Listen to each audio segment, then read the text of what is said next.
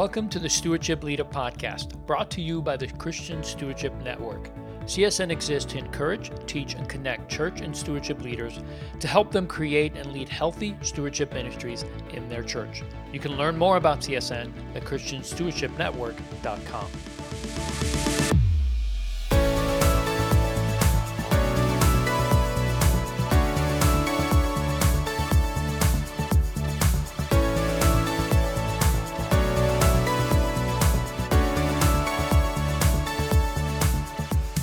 Well, hey, everybody. Welcome to Stewardship Leader. I'm your host, Leo Sabo. And with me today, I have the pleasure of having on the podcast Jim Wise. Jim Wise is a friend of the ministry. We'll talk about that a little bit.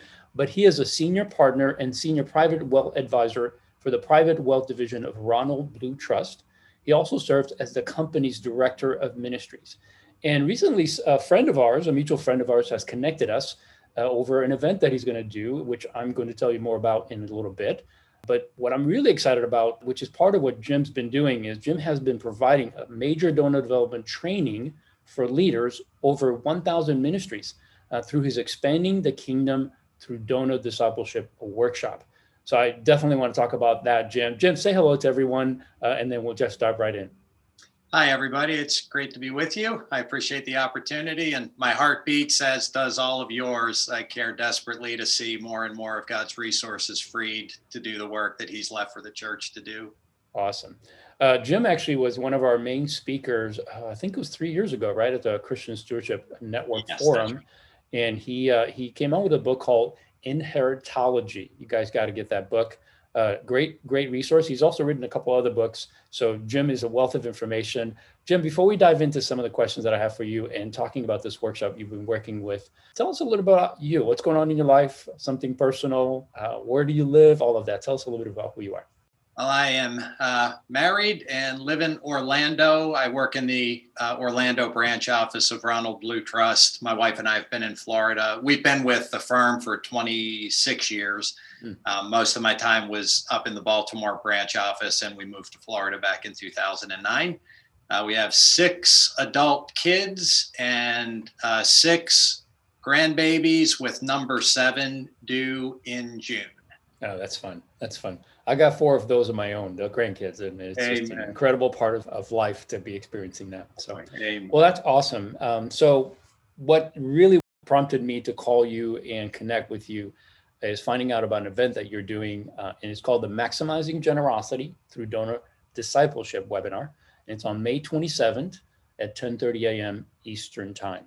And I'll put a link in the show notes so anyone that's listening to this can join us. We'll also do some social media advertising so that you guys can hopefully join us for that. Jim is going to share a part of what he's been doing, this workshop he's been doing and teaching many people, this Expanding the Kingdom Through Donor Discipleship workshop. So Jim, let's just start with that. Tell us about what this workshop is. How did it come about so that we can get familiar with what you're doing? The driving force behind the workshop was taking all of the information that we've gotten back from our clients, who are all major donors. We've been serving them, discipling them, helping folks set financial finish lines in order to increase generosity. So for decades, we've had the privilege of serving Christians and helping them to be more generous. And through that discipleship interaction, we're learning from them what they want and don't want from the ministries that they're giving to, because almost all Christians who are generous in any way, everybody has limited resources in terms of what they're able to give. Mm-hmm. So a good question for the church and for ministries is, what are the things that determine where their giving goes? Donor attrition in church and to parachurch ministries is really, it's a little bit scary how transient givers are these days, even in the local church. Wow. Of course, in the local church, we see the same thing with people being transient, just in terms of, you go to a church, stay there for 2 or 3 years, then it's off to another church, then it's off to another. Yeah. Ministries tend to see the same thing. So, but when a donor gets frustrated with the church or with the ministry and stops giving, they'll always tell us what frustrated them, but they will never call the leaders back and say, let me tell you why I'm cutting you off. So the workshop, the genesis for the workshop is we need to take all this feedback that they're freely giving to us and share it with the church and ministry leaders so that they can more effectively disciple the donors that God has given them to shepherd. Yeah, how interesting that they would not feel comfortable going to the church where they've been giving and supporting, or the ministry that they've been supporting. But obviously with their financial planner, they have those conversations because there's really no negative to that, right? I mean, there's no awkwardness to that for them, but I can understand how if I'm supporting a ministry and I don't feel like they're doing the best they can, or for whatever reason, I'm deciding I no longer want to support that ministry, then it would be a hard conversation to have, right, with them. So I can understand why they go to you guys. So how long have you been providing this training and coaching for church and ministry leaders to help inspire this greater generosity? And what initially motivated your desire to serve in this way? Well, the first workshop that I did after drafting the curriculum was back in 2007, I believe. So I've been doing the training for about 15 years and purely as my ministry of Ronald Blue Trust to churches and ministry leaders that we have built a relationship with. The trigger, the thing that was keeping me awake at night and caused me to finally say, I need to do something about this was I had two experiences with my clients, two different client families, both of whom we had gone through the process at financial finish lines. They were radically ramping up their generosity. And we talk not only about how much to give or strategic giving, but there are times when we're actually helping them kind of cast a vision for expanding the number and types of ministries that they're giving to. So they both had picked a particular ministry that was on the radar for over a year for both families that they had researched. They could not wait to start giving money. And as soon as they called up and made the pledge, and in both cases, these were major gifts. In the first case, after one interaction with a ministry leader, they were so distraught and disappointed, they cut it off and said they would never give to that ministry again. And the other case, the first interaction was okay. It was the second interaction that caused them to say, I don't ever want to talk to that ministry again.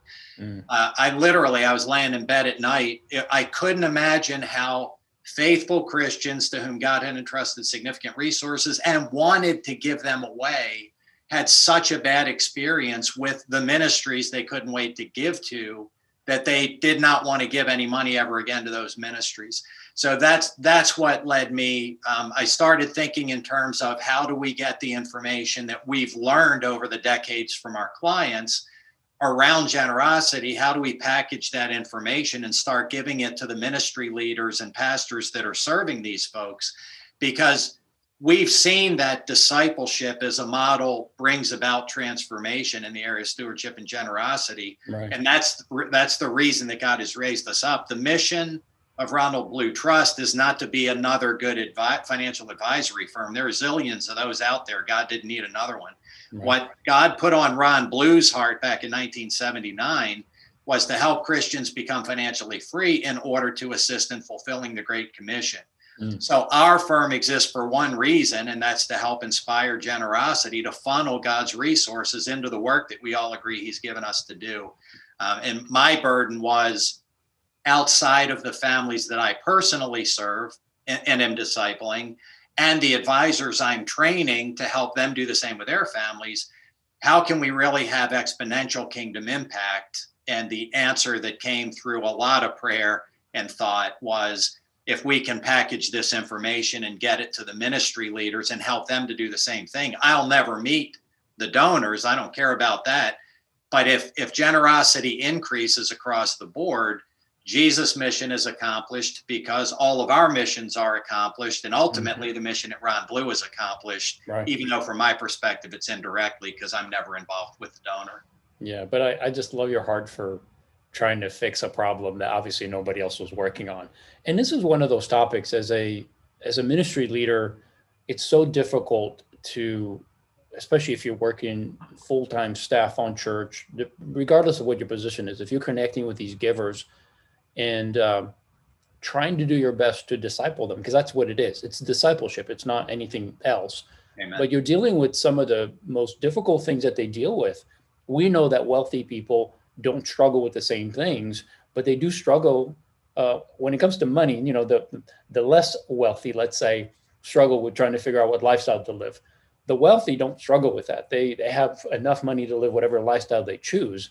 They struggle with other things like, how do I keep my kids from completely becoming useless and unproductive because they never have to work a day in their lives? So they have a completely different set of challenges. And here's the beauty of this. The Bible has answers to those questions too, and can help them, can disciple them, because wealth is not a curse, it's a blessing, but it can be very difficult. And so it takes, I think, a cooperation between the pastor that teaches and preaches and ministers to them and disciples them, but then their financial planner, if that person is a believer, in cooperation with the church, can help to fully disciple this person and give them the opportunity to live out their purpose, their calling, and get involved in the ministry of moving the gospel forward. So I love that you stepped outside of your role and said, how can I do more? How can I help inform some of these ministry and church leaders to understand that they are missing something that could potentially bring significant amount of resources into the kingdom, but more than that, it can help these people actually live out their purpose and Amen. be generous. I've always said that financial freedom, folks that don't have wealth, and particularly folks that might be struggling financially, can kind of live with the delusion that money would solve all of the problems. Right. But financial freedom is never a function of how much money somebody has. It is always and only a function of how free somebody is, how much money they give away. Because you have to be really free financially to start giving a radical amount of money to the kingdom. And right. You think of like the collapse of the market in 2008, 2009, the meltdown, and even the COVID meltdown, it was quick, but 30% drop in the market. Right.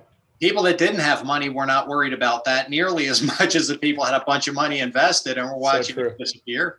Yep. But yeah, that's the one thing I try to encourage church leaders and ministry leaders, because we all have budgets. And so fundraising, whether we like that word or not, but that's a necessary part of the work that we do. But as you said, it's discipleship. It's not this isolated practice. And our work is not, it's not to funnel money into the church or even just into the kingdom for the sake of the money coming in. It's for the sake of freedom for the giver, because no one will ever experience as much joy with God's money by accumulating as they will immediately by becoming more generous. So true. So true. Now, in your role as a financial advisor to somewhat wealthy Christian families, are there any particular trends that you've noticed, either positive or negative, in regards to generosity? Have you either really excited or somewhat concerned? I mean, what do you see when you're counseling or talking to these wealthy Christians? One trend that has me extremely excited, I feel like I've been waiting almost 20 years to see it develop, but is legacy giving. It's becoming much more common for God's people, especially my baby boomer generation and older, as we think through our estate plans, to make a commitment with joy and excitement to say some portion of this estate I'm going to leave to the kingdom. Yeah. It had always amazed me how in the course of my career, almost every client that we've ever introduced this idea to, they joyfully do it. Yeah. But a lot of times, sometimes these are the most generous people I've ever met in my life. It's not that they didn't want to, it never occurred to them. Right. Nobody ever been taught. Yeah. So I'm seeing now more and more churches, financial planning ministries, which is an incredible resource for the church. The counsel that we're giving, Kingdom Advisors, more and more Christian advisors giving counsel in this area. Yeah. I am incredibly excited about the prospects for this pending huge wealth transfer. Just how willing and joyful God's people are about saying, yeah, I've been trying to be generous with my income my whole life. Why would I pass into eternity and not leave that legacy gift behind to continue some of the work? So that's been really exciting to me. And one of the side benefits to the church and to ministries that we've been experiencing this for decades. Once we help a client identify their finish line and they make a commitment to leave a significant amount of resources to the kingdom of death, our next automatic question is, wouldn't it be more fun to give this away while you're alive to enjoy the blessing and the fruit? There you go. See God use it.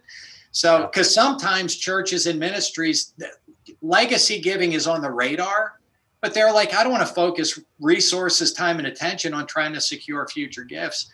And I'm happy to be the one out there challenging God's people to make sure the kingdom is part of their estate plan. Mm-hmm. But almost always what happens is that pile of resources it increases current giving. Yeah. So it's, in my mind, it's a place that we have the responsibility to make sure we're providing discipleship, because obviously we are the wealthiest generation probably of Christians that has ever lived here in the United States. And those resources are going to pass somewhere in the next 40 years. And I can't imagine that God has entrusted them to us for some reason other than to finish the work he's given us to do. So that's in my mind, one of the most positive trends I've seen is the legacy giving. But I would say the negative trend, the one that really concerns me, is how ineffective my generation has been at passing down the legacy gene to the next generations.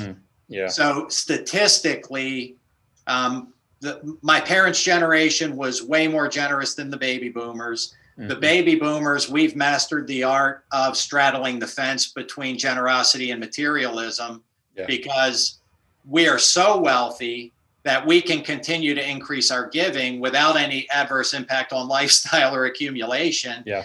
And in current American culture, unfortunately, when you're a big giver, you're treated as a celebrity by ministries and sometimes churches, and you're given favored treatment. That unfortunately is the way that it is. Yeah. So I could be made to feel like I'm incredibly generous, and all I'm doing is tithing, but my income keeps going up, so my giving keeps going up. I mean, I would not want anybody I ever counseled to have to stand before Jesus and explain dying with $20 million of his money that he gave them, knowing they were never going to need it or use it in this lifetime.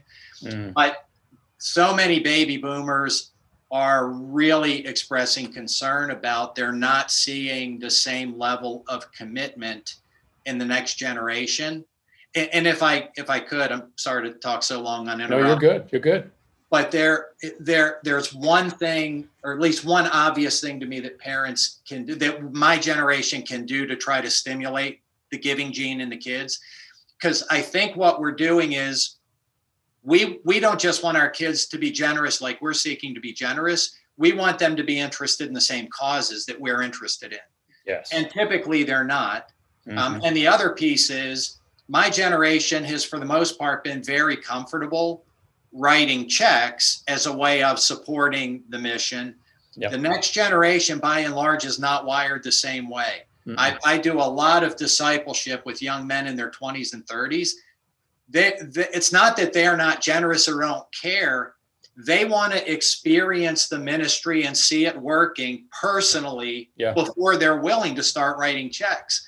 So, and the parents are trying to get them to give money away, and nobody's encouraging them to volunteer and engage their time first. Because these younger folks, when they look into the eyes of the ministry beneficiary, when they see lives being changed, that's the thing that motivates generosity. Right. Where my generation was willing to just write a check, sometimes to a fault. I don't want to roll up my sleeves and get involved, but I'm happy to give money.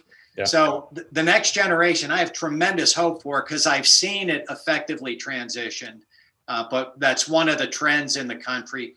According to the Great Evangelical Recession, the research compilation, 4 different studies, it's been projected that church giving, evangelical giving, is likely, it's on track to decline by 70% in the next 25 to 30 years, which is horrifying to me, because the wealth is ever expanding and increasing, and it's going to be passed down at some point. Mm-hmm. So that's an issue. That's a trend that we really need to correct. Yeah, I'm right there with you. I've actually been focusing probably over the last year on several giving surveys and statistics that I've come across, and it's troubling to me. And I'm a Gen Xer, so I'm just right behind you.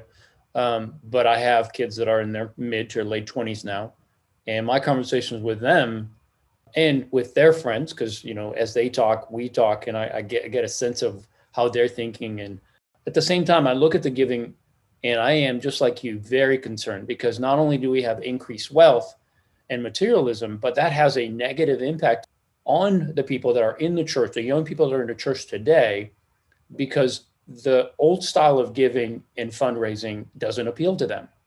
They are generous by design. I think some of the studies that I've seen, 60 to 70% of them, somewhere in there, give on a regular basis, but only 7% give to the church. Mm. So you're right. The decline to give in the church is significant. I mean, the trend's there. If you're interested, if you're listening to this, just do a little bit of search on Google and you'll find plenty of articles to show this trend, real data that shows that this is a problem. And in fact, this is something that CSN has been focusing on, both from the content we're developing, some of the blogs. We actually have a webinar coming up on May 19th, just in a couple of weeks, to focus on this. How do we communicate these values of stewardship and generosity to the younger generation, to the young people in their teens and 20s who feel less and less connected to the church, because the old style of both the teaching and the impact and the engagement that they have is just not something they're used to. It's interesting to me. They've never known a world without having a smartphone in front of them and being able to Google anything. Mm-hmm. So they can get whatever information they want. So it's not a lack of information. It's how it's being offered. They have more information. They just don't know how to decipher through it. And when it comes to discipleship, and again, it comes back to discipleship, they want to do it on one-on-one. They want to do it in a group setting. They want to talk it out. They don't want somebody in a pulpit to say, give because that's what God's word says. Great. They're not disagreeing with that, but it doesn't make sense to them. Yeah. They don't understand it. They don't buy it, frankly, because the statistics show that. I am just as passionate about this as you are. And we're doing everything we can to start to speak into that, because I think if the ministry, especially CSN, we're a bunch of older guys, unfortunately, and mostly men, unfortunately. So we do look at this and say, how can we begin to help younger men and women understand that this is not just old man 40s, 50s ministry. No, this is discipleship. One of the most important topics that we have to wrestle with, and that's money and wealth and resources. And stewardship is at the central part of who we are as believers and what we do for Christ. So I love that you've been thinking about this and that you're actually doing something about it. So thank you so much for doing that. So how about churches and ministry leaders you work with in recent years? Any trends you've observed with regard to how effective we have or haven't been with discipling folks in the area of stewardship and generosity? How are you seeing that? I'm very encouraged by CSN as an example, but that there are a growing number of churches that recognize we need to be much more intentional in this area. Mm. When you read through the Gospels, I always thought it was interesting that when Jesus said, "No servant can serve two masters," you're going to love the one, hate the other. Yeah. That he picked God and money. Like we have other vices, we have other sin problems. There are dozens of things he could have picked. Mm-hmm. But what he lifted up is a significant kind of basically the idol that vies for our attention, right, was money. And yet, despite how much it's talked about in the Gospels, it's probably one of the least talked about in the pulpit. Yes. And I mean, a lot of pastors that I've spoken with over the years, they know that if they want to trigger hate mail, all they have to do is preach anything that sounds like they're suggesting people be more generous. Yeah. And part of the reason is because it's not ever been a consistent part, not a steady diet. But if Jesus was concerned enough about it to say you can't serve both, and this is one that is going to try to draw you away, I'm guessing he would expect that we would be dealing with it more intentionally and aggressively, because the members of our congregations, all Ron Blue clients, we're bombarded, our kids and our grandkids, they're bombarded 24 hours a day with messaging about the world's financial system, consumerism, materialism, greed, covetousness, having more is better, borrowing as much as you can to have as much as you want now. Yeah. Like that's 24 hours a day. It's nonstop. And we can't combat that with the once a year sermon at budget time when everybody knows the only reason I'm hearing the sermon is because we're going to be asked to pledge money for next year. Yeah. It is an ongoing, money and greed and materialism is going to be pulling at us and our folks. It's an ongoing battle, and our folks need to have a steady diet of stewardship discipleship. So organization like CSN stewardship pastors in general, 20 years ago, you didn't hear of many churches that were focusing resources in this area. Right. So that movement is hugely encouraging to me. The most discouraging trend that I've seen, and this is both in churches and parachurch ministries, is what I would call the transactional approach to fundraising. Mm-hmm. So churches don't talk about stewardship. They don't teach people about generosity and stewardship of all resources, not just giving. It won't be talked about for 2 or 3 years until there's a capital campaign. Right. Then there's a campaign. And for the most part, the folks don't take it seriously because they know this is a gigantic ask. That's the only reason we're doing it, because Pastor didn't talk about it last year, the year before that. It's a little bit, that facilitates the transactional approach to fundraising. Yeah. I need money now for this purpose, and I would like for you to pledge money to it. And then even when that's gone, it was not a stewardship or heart change or transformation. It was, your church needs your help. Can you provide your help? Most parachurch ministries, almost every faith-based consulting firm, I've either sat under their presentation or interacted with their leaders. They're all promoting the transactional approach because when they're hired for consulting, they have to show that they move the giving needle. So there's this huge push toward transactional fundraising that doesn't engage at the heart level. It actually turns off wealthy Christian donors. Oh, yeah. Nobody ever goes back and measures the collateral damage from that approach. I've encouraged so many ministries that have done that. They hit the giving goal and everybody's high-fiving and the consultant's a hero because they hit the number. They never go back and measure how many donors have we lost over the 3 years of this campaign. Yeah, good point. Because they're so offended by the way that we approached it. So as you said, Leo, discipleship is the answer, and it's the only answer. That's why that's the model Jesus gave us. But this transactional approach, selling almost approach, has crept into evangelical culture. And that's one of the reasons that folks are not being as generous as in their heart they probably desire to be. Yeah, I agree. And also, I think, going back to talking about the younger generation, when you don't talk about finances from a perspective that helps them understand it, both from a biblical perspective and a practical one, so that somehow in a positive way helps them to achieve that financial freedom you talked about, that they are, again, because financial freedom is not a number. It's not how much money you have in the bank. It's not all of that.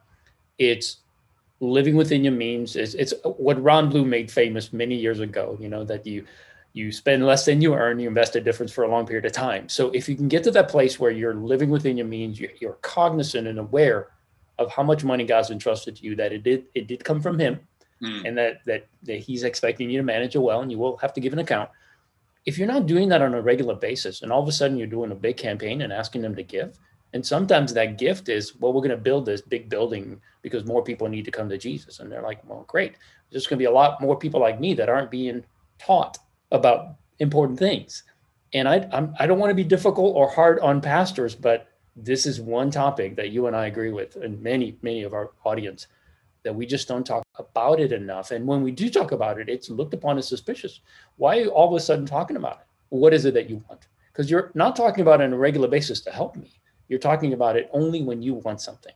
Mm-hmm. And that's disingenuous. It's self-serving, and people are put off by that because they see it as, oh, okay, this is about you. This is about your vision, your needs. I'm just a pawn. And I hate that. I hate that people in our churches feel that way, that I feel that way sometimes. And because my pastor, whom I love, is afraid about talking about it. And I'm like, look, yeah, there's going to be some people are going to leave. And you know what? They're probably the ones that are causing the most problems and most drama right now anyways. Let them go. Yeah, right. Just start talking about it. Don't worry about the ramifications. If you're doing it for the right reason, people will respond. And over time, they'll realize this is the most wonderful thing that this pastor can do is to equip me in this area, because it's helped me a ton. I recently went through a study with some Kingdom Advisor folks, and Howard Dayton led this group. It's called Charting Your Legacy. And it was a 6-week study, on this. And just to see the spiritual depth that we all gained through the 6 weeks of interacting. Mm-hmm. And people want and need that. It didn't make our checkbooks go any higher. If anything, it challenged us, whether we need to have as much in our savings accounts as we do, because it makes you really look at this and say, what am I living for? And that's what you want. You want people to constantly go and look in the mirror and say, am I truly following Jesus, or am I just using Jesus as a crutch? Right. Right. And people, younger generation, I'm gonna tell you, Jim, because I have kids that age right now, and they want genuine. They're not going to put up with this, facade. They just don't buy it, and they're walking away from it. And it's sad, because not only I think is the church in danger of losing the resources to operate, they're losing the young people who are the future leaders that would be there to actually run the church. Right, right. And that's a double danger there. Not to mention the generation that is going to inherit the majority of the resources. Oh, yes, of course. Boy, that's scary. Yeah. Because none of us are going to take it with us. It's going to pass on. Right. And if we're not, and you said something that's really near and dear to my heart, which is the estate planning side. If we're not careful to educate people today, people like my age, your age, that in the next 15, 20, 30 years, we're going to pass on, and we're not educating them that they should and can support the kingdom of God and his works beyond their grave, right? Mm-hmm. By making sure that they assign some of that wealth to worthy causes, instead of just giving it to their kids who they didn't teach how to manage money, will more than likely not be blessed by it, but potentially be cursed, because it'll be a danger to them. It'll be something that will cause issues in their lives. Yeah. So I think we're speaking about the same things, and I think it's worthwhile to speak about these things. That's why I wanted you to come on to talk about this, because even though you're in a slightly different position than I am and some of our church leaders are, yet you're talking to the same people. You're talking to Christian believers who God has resourced, and they need to be discipled, and they need to be helped to understand how to live out their purpose. So I love it. All right. So as we land this plane, let's talk about your upcoming webinar. It's Maximizing Generosity Through Donor Discipleship. Again, remind us the date and the time, as well as tell us a few topics you'll be discussing, so that our listeners can determine whether or not this is something they should find helpful. Well, the webinar is Thursday, May 27th. So just a few weeks out, from 10:30 in the morning until noon Eastern time. And there are a couple of things I'll be talking about. One is contrasting the two prominent fundraising models used in the church and parachurch ministries, because one has become very dominant, and unfortunately, it's the one that wealthy Christians really loathe. So I'll present the two models and the differences between the two, just so everybody has kind of clearly in their head what model is most effective from a standpoint of helping people really inspire greater generosity. And a few of the topics that, again, this comes from the feedback that we've been getting over the years in terms of what do donors want from the church leaders and the ministries that they're giving to, what type of a relationship, what type of feedback. Who are they? What do they want? What don't they want? What are the things that are being done that are causing donors to stop giving completely? And what are they concerned about? A number of things that they pretty consistently express concern about with regard to their giving and deciding where to give. And then I'll finish with 4 hindrances to major gifts, because it's another thing I've observed many times, where wealthy Christians who are ramping up their generosity, committed to starting to give away at levels they've never given before, there are certain things that can happen in that process that actually stop them from making major gifts to church or to ministries that they're engaged with. So I'll talk about some of those factors that are a hindrance. That's great. It sounds like a wonderful opportunity for our audience to get educated, to understand this perspective, because as most of these leaders are in the church, they have their perspective. They're looking at it from a different angle than you are. And you can come and really offer a lot of information that can help them to see it from the client or the member's perspective, which is so crucial, because sometimes in ministry, we think we need to have the answer. So we say, just come and we'll tell you what you need to know, but we fail to ask or survey or, have those focus groups to understand, is this working for you or not? And I love that your organization and what you're doing is able to actually speak to the other, to have that conversation that they would never have with the ministry leader, and then gain that insight and then offer that to the church. So thank you so much for doing that. Now, you've done this for a while. You've trained over 1,000 churches or church leaders and ministries in this training over the years. So what kind of feedback have you been getting from folks who have gone through this training? Tell us how it's benefited them. Well, it's probably the most common feedback that I've gotten is folks are really excited about the fact that all I'm doing is telling them what their members and donors want. I try to let folks know up front, I may say some things that are going to upset you, frustrate you, or you won't agree with, but absolutely everything I tell you is coming directly from the people that are most generous and really have heart to fund the work. So whether we like it or not, this is coming directly from them. And as a result, I've had many church leaders and ministry leaders that'll say, I've been going to fundraising, training, reading everything I could for 20, 30, 40 years. And I've never heard this stuff before, which scares me a little bit. But I think what happens is it's almost like groupthink.